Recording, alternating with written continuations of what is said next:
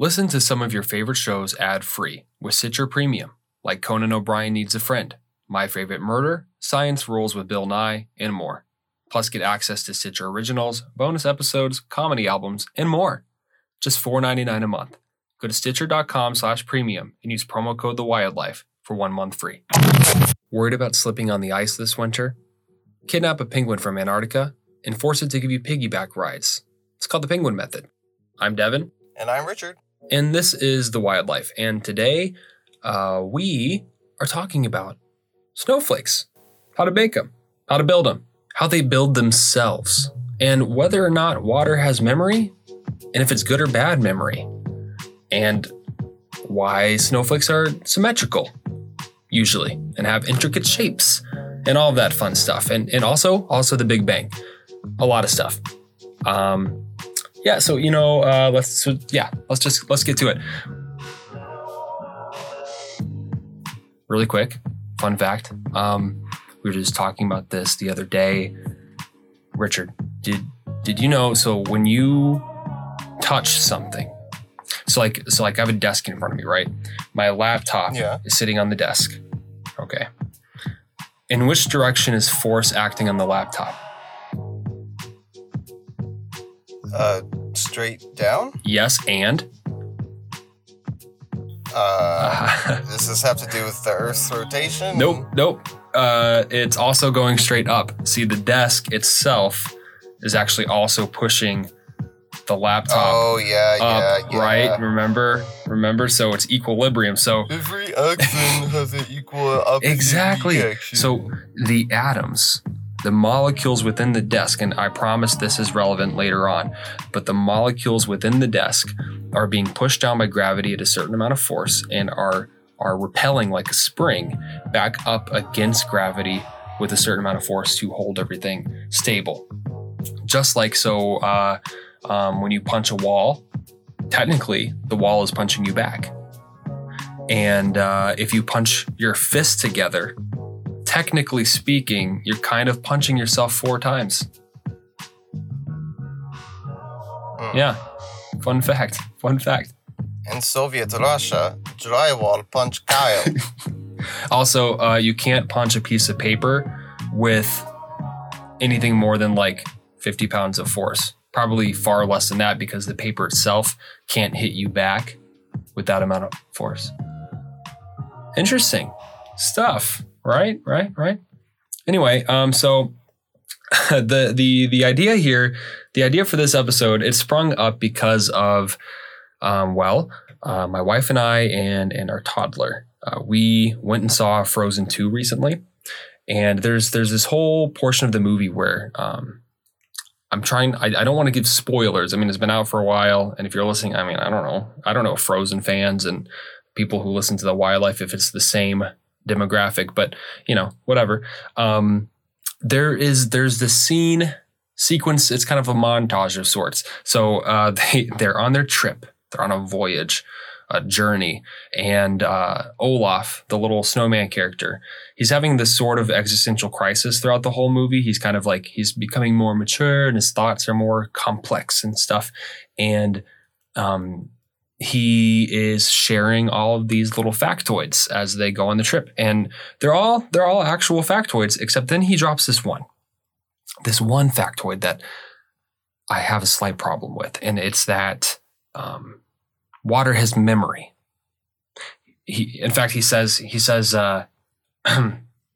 something like water remembers everything that it touches.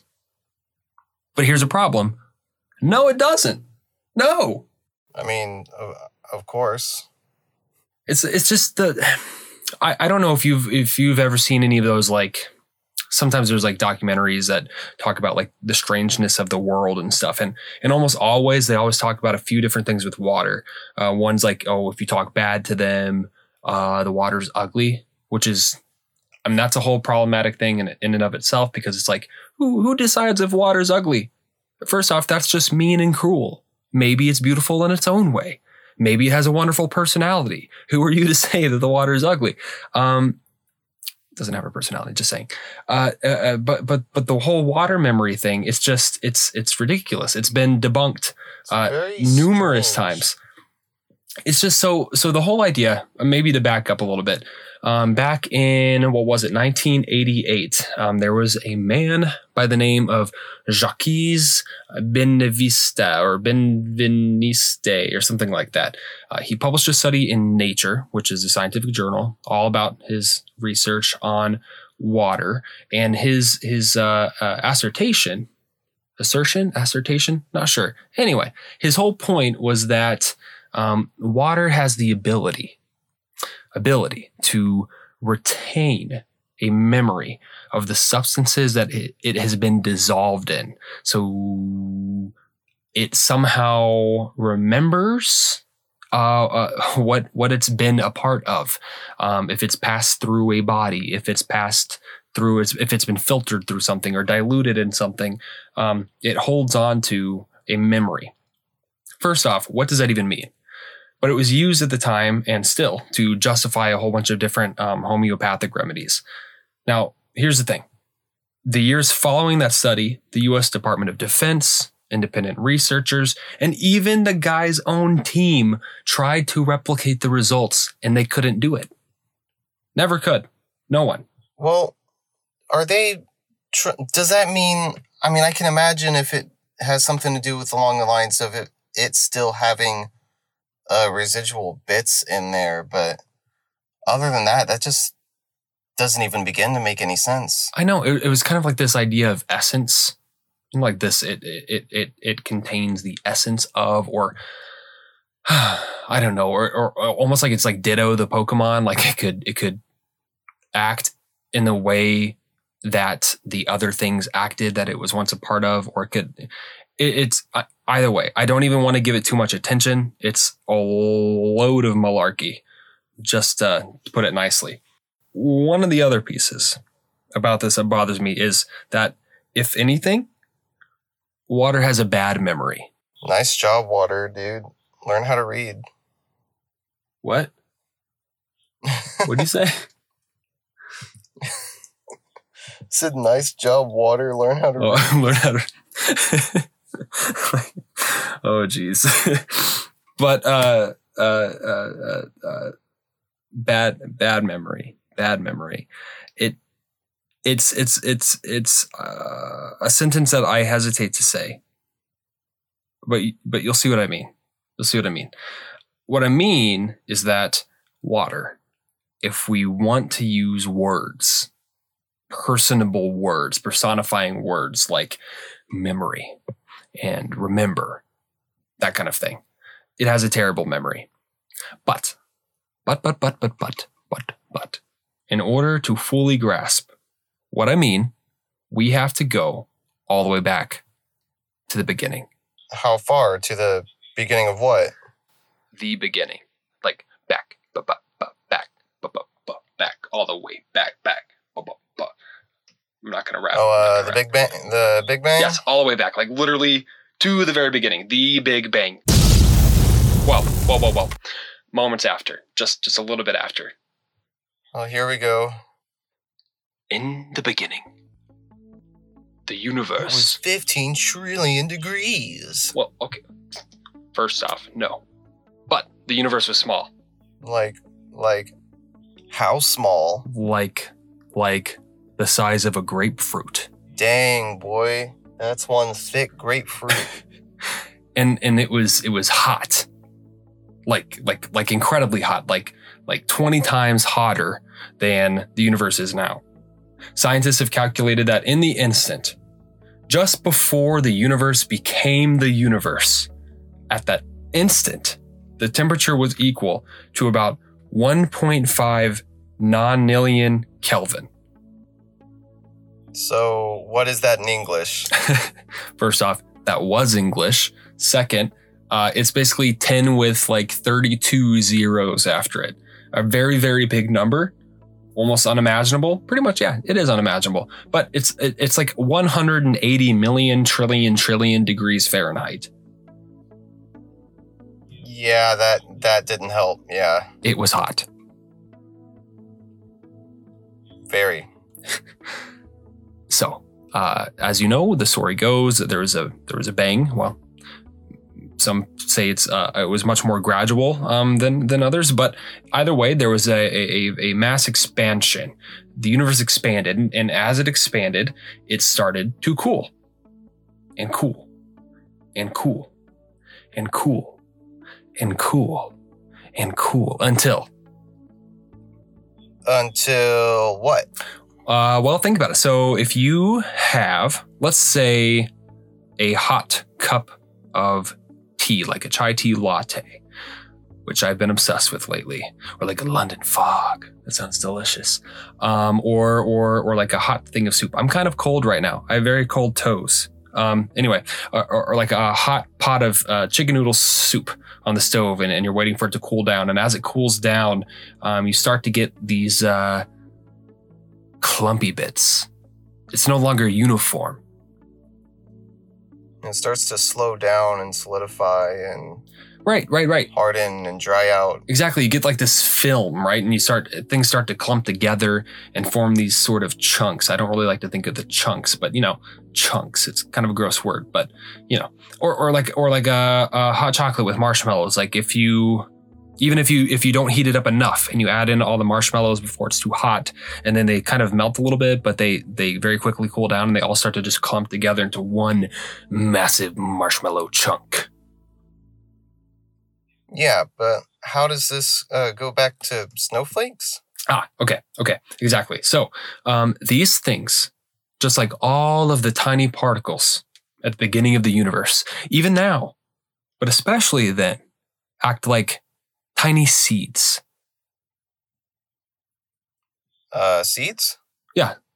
Think about it. What are seeds? Well, things that grow from other... Oh, okay. Exactly. They grow things. They're the first bit. They're the first thing, like little tiny sparks. They spawn stars and planets and nebulas and all that. Everything. Exactly. All of these particles, maybe bits of iron stick to some nearby bits of iron. And then you've got this big ball of iron. And then that iron has more gravity and attractiveness, and it pulls in other bits of iron. And eventually you have this really big ball that will serve as a core of a planet, and so on and so on. Seed. Exactly. Seeds. And the shapes and forms that things take have a lot to do with tiny variations in temperature and density and chemical composition and atomic attractiveness and gravity. And as the universe cools, this sort of thing just happens more and more and more. Until it all fades away and we all die and all the stars die. and yeah. And you die. It's and the universe goes black. Dust in the wind. All we are is dust in the wind. Okay. That's enough for the depressing bit. Time is so something. Oh, you just wait until a later point when we dive fully into that whole shenanigan. Okay. Oh. Well, okay. So, because it's still cooling, I mean, looking even deeper, you've got, I mean, we know atoms, how the basic structure, that it's the protons and the neutrons in the middle, and you've got the swirling cloud of electrons on the outside. And these things themselves sort of act like seeds and blueprints of formation, right? They stick together, they form their bonds together and form whole elements and compounds and all kinds of just fascinating stuff.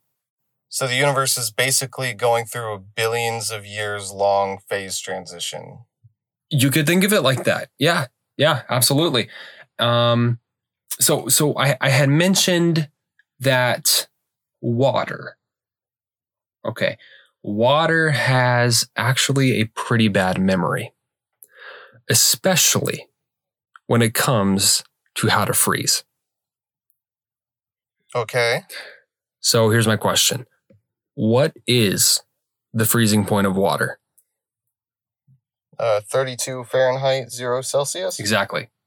Not. You're wrong. Kind of. Water doesn't have to freeze until somewhere around negative 55. Where is this coming from? The only reason that water freezes at 32 degrees is because something forces it to freeze.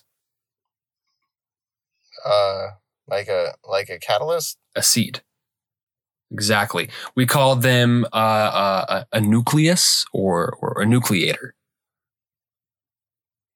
So what I've always thought is that when water cools down, the individual molecules just start to slow down, like literally begin moving slower and slower and slower, right?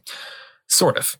They do. And when they're moving more slowly, they also get much closer, right? When you probably, if you can like think back to high school, talking about phase transitions and solid, liquid, gas. And of course, there are more states of matter, but in those, the diagrams usually show, gas, the molecules are all over the place and kind of zipping around. And then when it's a liquid, they're kind of close together, but they're flowing, they're moving around. Their arms are waving in the breeze. And then when they're solid, they're all stuck together. It's super compact, right? Problem is that at the point where they should begin to crystallize, which is a whole other thing, crystallization, it's almost as if the molecules don't remember what they're doing. See, the thing is that the structure of a snowflake or an ice crystal, for that matter, is kind of complicated. There needs to be a specific, particular order for things to work. And it's just too hard for water on its own to make it work. Sort of like when you're trying to draw something freehand. Can't quite remember what it looks like. You need to look at a picture. And you think you have it, and you start to draw, and maybe it's like a horse, and it's starting to look more like a hippo, and you're like, this isn't quite right. And so you look back at the picture again. Except in this case, it's not a picture, but a seed, like dust or bacteria, or even ice itself. See, I like to think of it like this. Water is like Luke Skywalker. Water is chilling on the Dagobah system, and it's getting kind of cold. And Yoda is like the seed, and it's just like, Luke, water person, use this is a horrible Yoda voice, but anyway, it's like trying to tell it what to do. It's how to use the Force. It's trying to help the water raise the X-Wing out of the swamp. And the water just won't quite listen right. And it's all like, I got to go rescue my friends in Cloud City. And then like even Obi-Wan has to pop in and be like, Luke, don't do that. That's not the way. You're going to go to the dark side. And Luke's like, no, they're my friends. I'm whiny. I'm overrated. And then he goes to take off and rescue it. It's like, he can't figure out how to be a Jedi without those seeds there to be like, no, do it this way. Is that too much of a leap? Actually, yes, I would say it is. Yeah. A Force leap. Anyway, okay. So the structure of the seed is probably the most important part because it basically allows more like forces. The water molecules to mimic its angles and shape until the water is like, oh, okay. So I remember now. That's what I'm supposed to do. You go here, I go here. We do this little bop, and then we're a crystal. It reminds me of oh man, I forgot what they're called. The enzymes and substrates. Yeah, a little bit. Where it's almost like a lock and key signal type thing, like a puzzle piece, exactly. So we've said memory. I've said memory. It's not really a memory. It's almost more like a muscle memory or a forced muscle memory. Memory is just a metaphor. That's the important piece to remember. Metaphorical memory. Exactly. You got it. So you said dust, bacteria, and ice. But how does ice remind ice? Doesn't that kind of create a bit of a paradox here? A little bit. And if you want to talk confusing things like that, and recently in my biology class, the question came up of, wait a second. So if RNA polymerase has to read DNA to form the mRNA, which eventually becomes the protein that expresses the trait. Well, then what made the RNA polymerase? Good question. Very confusing. But there are answers to the topic. Goes back to like the RNA world hypothesis. Very interesting stuff. Not relevant to the snowflakes. Anyway, that question, that is where things start to connect back to the beginning of the universe and everything that has come since. And I will explain right after the break. Hi, this is Chelsea, teacher who hikes. My hiking tip this week is about when you go hiking. Now, it doesn't matter what season it is, I'll tell you this, and Devin's said it before, and I'll say it again. Hike early in the morning or hike in the evening, because that's when wildlife's out. By morning and evening, I don't mean necessarily time, I mean when the sun's coming up and when the sun's going down. That is when the animals are going to be most active, and that's when you're probably going to see them. You probably have noticed that already, that when the sun comes up in the morning, you hear birds out your window in the summer. That's exactly how it is. And so, like, when I've seen animals, even in, like, this cold winter, it's at that kind of breaking point. So, yeah, go try to find some wildlife, and also, like, be quiet. Can I just go on a tangent quick here? If you have music blasting in the woods, you know that you're just scaring away a wildlife. So please don't do that. I don't care if it's, I'm camping. You know what? I'm going to do a whole other tip about that some other time, because you should know. All right. Thank you. This has been Chelsea. Bye. Okay.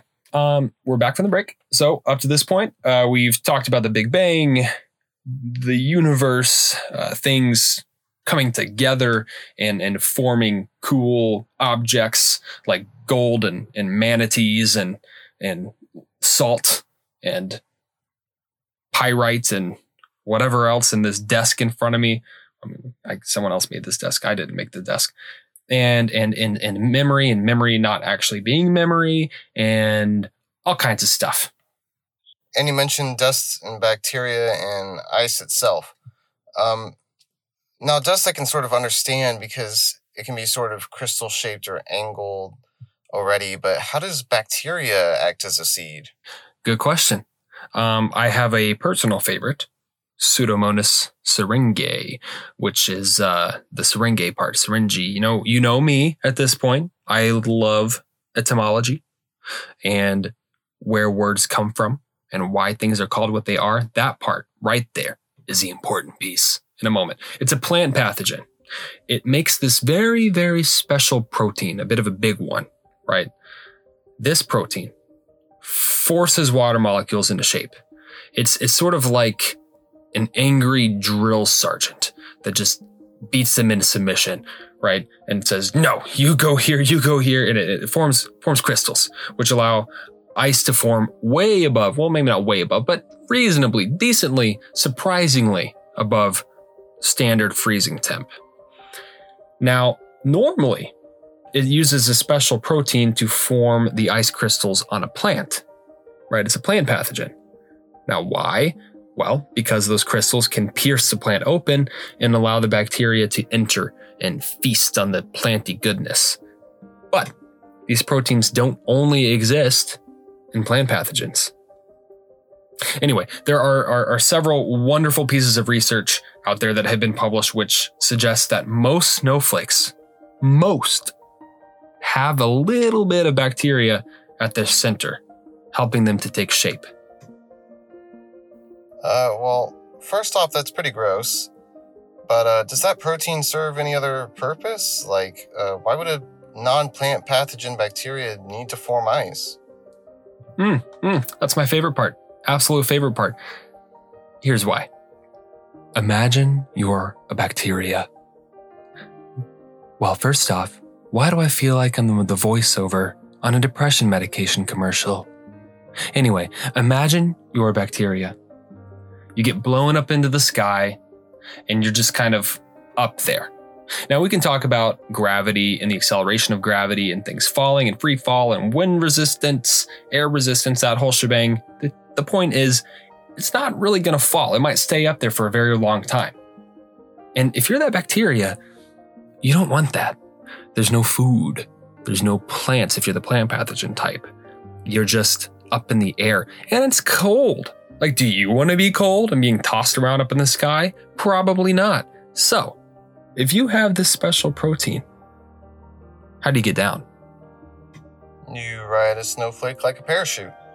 Exactly. They're like tiny paratroopers. Really ruins the idea for me of catching snowflakes on your tongue, doesn't it? Yep, a little bit.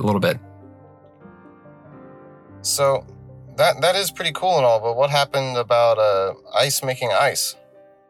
Ah, right. It's actually the best way to make ice. So what happens? Well, what better way to remind ice of who it is and what its purpose is and what it should do with its life, or what its crystalline shape should be than a crystalline shaped water, a crystalline water crystal, a crystal of water, a water thing. So it's just like this domino effect of that makes a self-solving puzzle. Yeah, pretty much. Which is how this all goes back to the cosmos, I'm guessing. The cooling and finding seeds to cling on to create the planetary bodies and stars and the space flyers and everything and everything else. Yes. Yep. 1,000,000%. Absolutely. That is exactly right. But why are snowflakes shaped the way that they are? Well, let me ask you this. How are snowflakes shaped? Well, you usually see them as some sort of maybe a hexagonal, symmetrical, flat, spiky looking thing. Not always. Some of them look more sabery. Some of them look more like a plain old plate thing. There's actually officially about 10 basic shapes of classification. The shapes of snowflakes are determined by a few different things like temperature, humidity, and in a sense, laziness. And I'll tell you what I mean right after the break. The Wildlife is building a community on iNaturalist with a new joinable project. Connect with a community of over 750,000 scientists and naturalists who can help you learn more about nature and help confirm identifications. By recording and sharing your observations, you help to create quality research data for scientists working better to understand and protect nature. iNaturalist is a joint initiative by the California Academy of Sciences and the National Geographic Society. For details on how to join our project and connect with other listeners, visit thewildlife.blog/iNaturalist. Okay, where do we leave off? Snowflake shape. Okay, whipping them into shape, why they are the shape that they are, when they are whipped into shape, that sort of thing. So, yes, okay. The drier that it is, the more simple the shape. The more moist the air, the more intricate snowflakes can be. It's like fuel, right? So it's also connected to temperature, right? Warmer temperatures equal more moisture, therefore better shapes, and vice versa. So, still, why the whole 6 symmetrical sides? For that, I think it is time to try this at home. Okay, well, maybe not at home. Maybe if you're at the store and you see a stack of oranges or lemons, some sort of citron. Or if you are at home and you happen to have a whole bunch of pennies or quarters or nickels or really any kind of coin or similarly sized round objects, my personal favorite is a pennies. And for your viewing pleasure, I will create a video demonstration of exactly what I'm about to say and put it on our social media and on the website and in the episode description for this episode. What I want you to do, get about 100 pennies, $1 worth of pennies. You can do it with less, that's fine, I don't really care. Set them out in front of you on a flat surface, like a desk or a table, or, your cat's belly. Maybe not your cat's belly. Probably won't like that. It'll roll over, it'll bite you. Just what happens. Anyway, lay them out, nice even rows. Let's say if you have 100, you're doing 4 by 20. Why not? 5 by 20.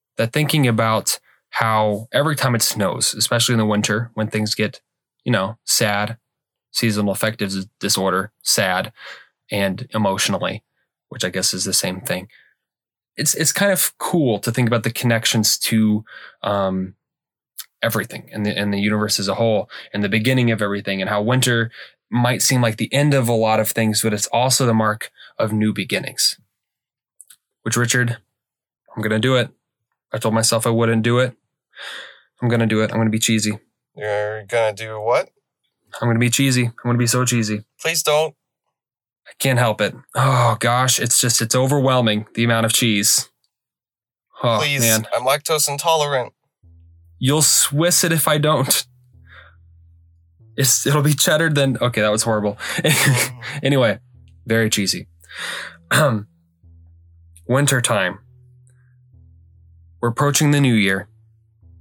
New beginnings.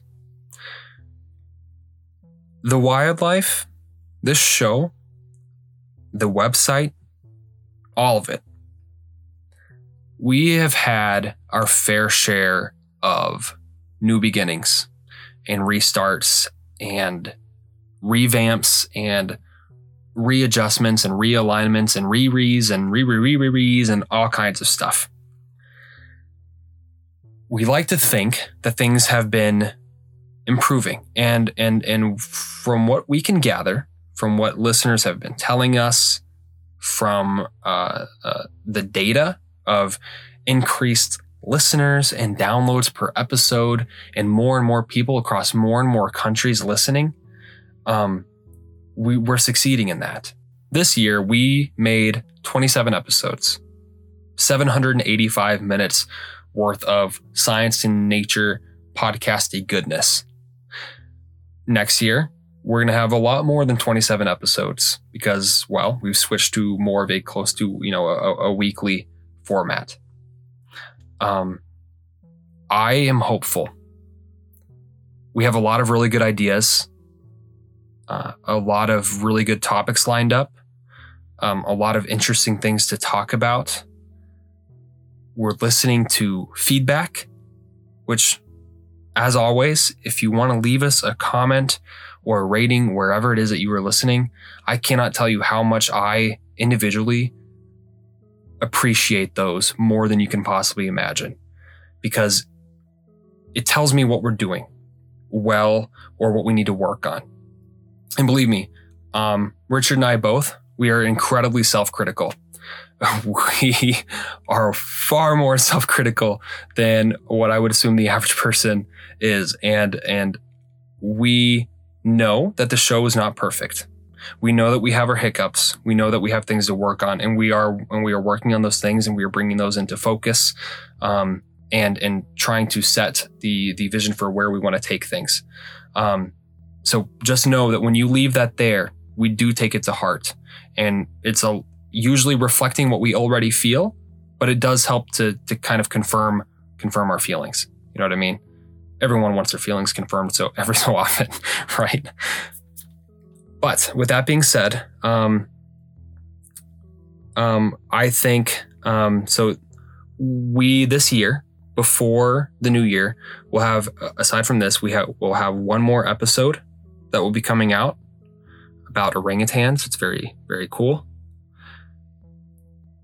We've already done the interview for that, and so the reason I'm talking about it now is just because it's sort of on my mind. In that, we spent a lot of time talking about conservation and the approach to conservation and how to change people's minds and things like that. And a lot of it just really got me thinking about the show and how we do things and how we talk and how we communicate and what types of stories we want to focus on. And rather than it just being general topics where you could find that information anywhere, right? We want to take stories about animals that maybe flip your perspective on that specific animal.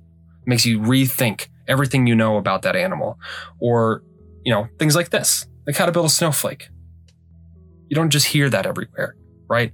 We like to think that we're bringing something new, something refreshing, and maybe reaching people who don't get a whole lot of opportunities to do things like go to museums and nature centers and that sort of thing.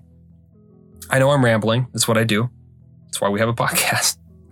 But once that episode comes out, we're going to have a bit of a holiday hiatus. I'm going to be visiting Texas while we're there, probably going to do some recording, work on some planning and things like that. But we're going to go on a holiday hiatus so that, so that you and we can focus on our family, focus on spending time with our families and doing the things that the holidays are for, and not focusing on the podcast. But we're not gone, just a brief holiday hiatus. So, thank you so much for sticking with it and listening this year. And, to our new patrons, the people who support us financially so that we can do what we do and do the things like upgrading our equipment and getting new editing software and all of those things that we've been able to do. We've only been able to do them because of people out there who have had faith in us and who have listened and thought, you know what? This is something. This could be something. And, who just believe in us. We appreciate you endlessly, more than you could ever know and more than we could ever Very think. much. Matt Capel, Chris Trenkle, Andrea Lloyd, Megan Garriani, and Bridget Fitzgerald. You are the soul of the show. If you want to become a patron also and support what we're doing and become, in turn, a part of the Wildlife Ambassador program where a portion of your monthly proceeds go towards a conservation or research program around an animal of your choice, you can do that at patreon.com/thewildlife. I want you to know we do not use contributions loosely. Running the podcast, running a website, it gets expensive. And 100%, aside from the portion that gets donated, goes towards paying for the podcast host subscription, the domain, the website subscription, keeping the shop up and running and being able to do things like order samples and stuff before we send them out to people to make sure that the quality is good. There is no like, oh, let's just like buy this thing for no reason. No. It's all to upkeep and it's all to trying to make things better. What I will say is that right now, where we are currently at, it's all going to upkeep, and anything else is basically just coming out of our individual pockets to try and expand and try to make things better. So that is my last plea of the year on why you should become a patron. Other than the fact that some of your contributions get donated, we have that vision. We want to expand. We want to look at other things on the horizon, and we need you to do that.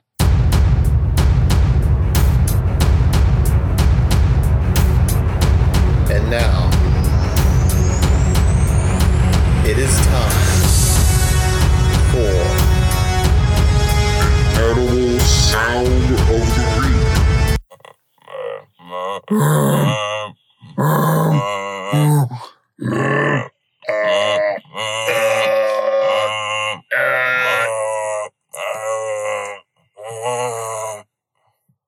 Richard, I think that was our best masterpiece yet. Most enthusiastic one, but probably not. It was quite the best enthusiastic. one. No, it was horrible. It was horrible. Yeah, it was it's awful. honestly a bit of a cruel joke. We offer a prize at this point. Well, I'll say, not a great prize. You know what? I think if you figure that out, you deserve a wonderful prize, like a sweater or something. I don't know, or a blanket. We have a new blanket in our shop. I don't know if you've seen it, or a phone case. I don't know. Take your pick. Maybe not your pick. We'll chat. If you get it right, well, hit me up. We'll have a conversation. Because, if you have a guess, you send it to us on social media. You can send it to me on Instagram at Devin the Nature Guy or at thewildlife.blog. Send it to us in the email at hey.thewildlife@gmail.com. On Facebook, on Twitter, or wherever you would like. Please. With that being said, Richard, did you have something? No. Oh, okay. Well, with that being said, I'd like to once again thank you all for listening. I do genuinely appreciate it. Now, here's the thing: if you are listening in class, pay attention to your teacher or your professor. That's ridiculous. Don't be listening to us in class. That's crazy. If you're at work, that's fine. You're getting paid. Who cares? You're getting paid to listen. That's awesome. Maybe you could share some of that. Boss makes $1, I make a dime. That's why I poop on company time. That was beautiful. Wait, before That's we why go. I learn about science and nature on company time. Yeah, you know what? If you're going to learn about anything on company time, it better be science and nature. And if you're going to learn about science and nature, what better place than the wildlife, where two brothers chat about science and nature? This is going to be our new tag, our new slogan. Well, again, thank you for listening. We hope that you have a wonderful winter break or holiday season. Granted, you will hear from us one more time between now and then, but either way, you can never say it too many times, right? Bye, everyone, and have a wonderful winter break.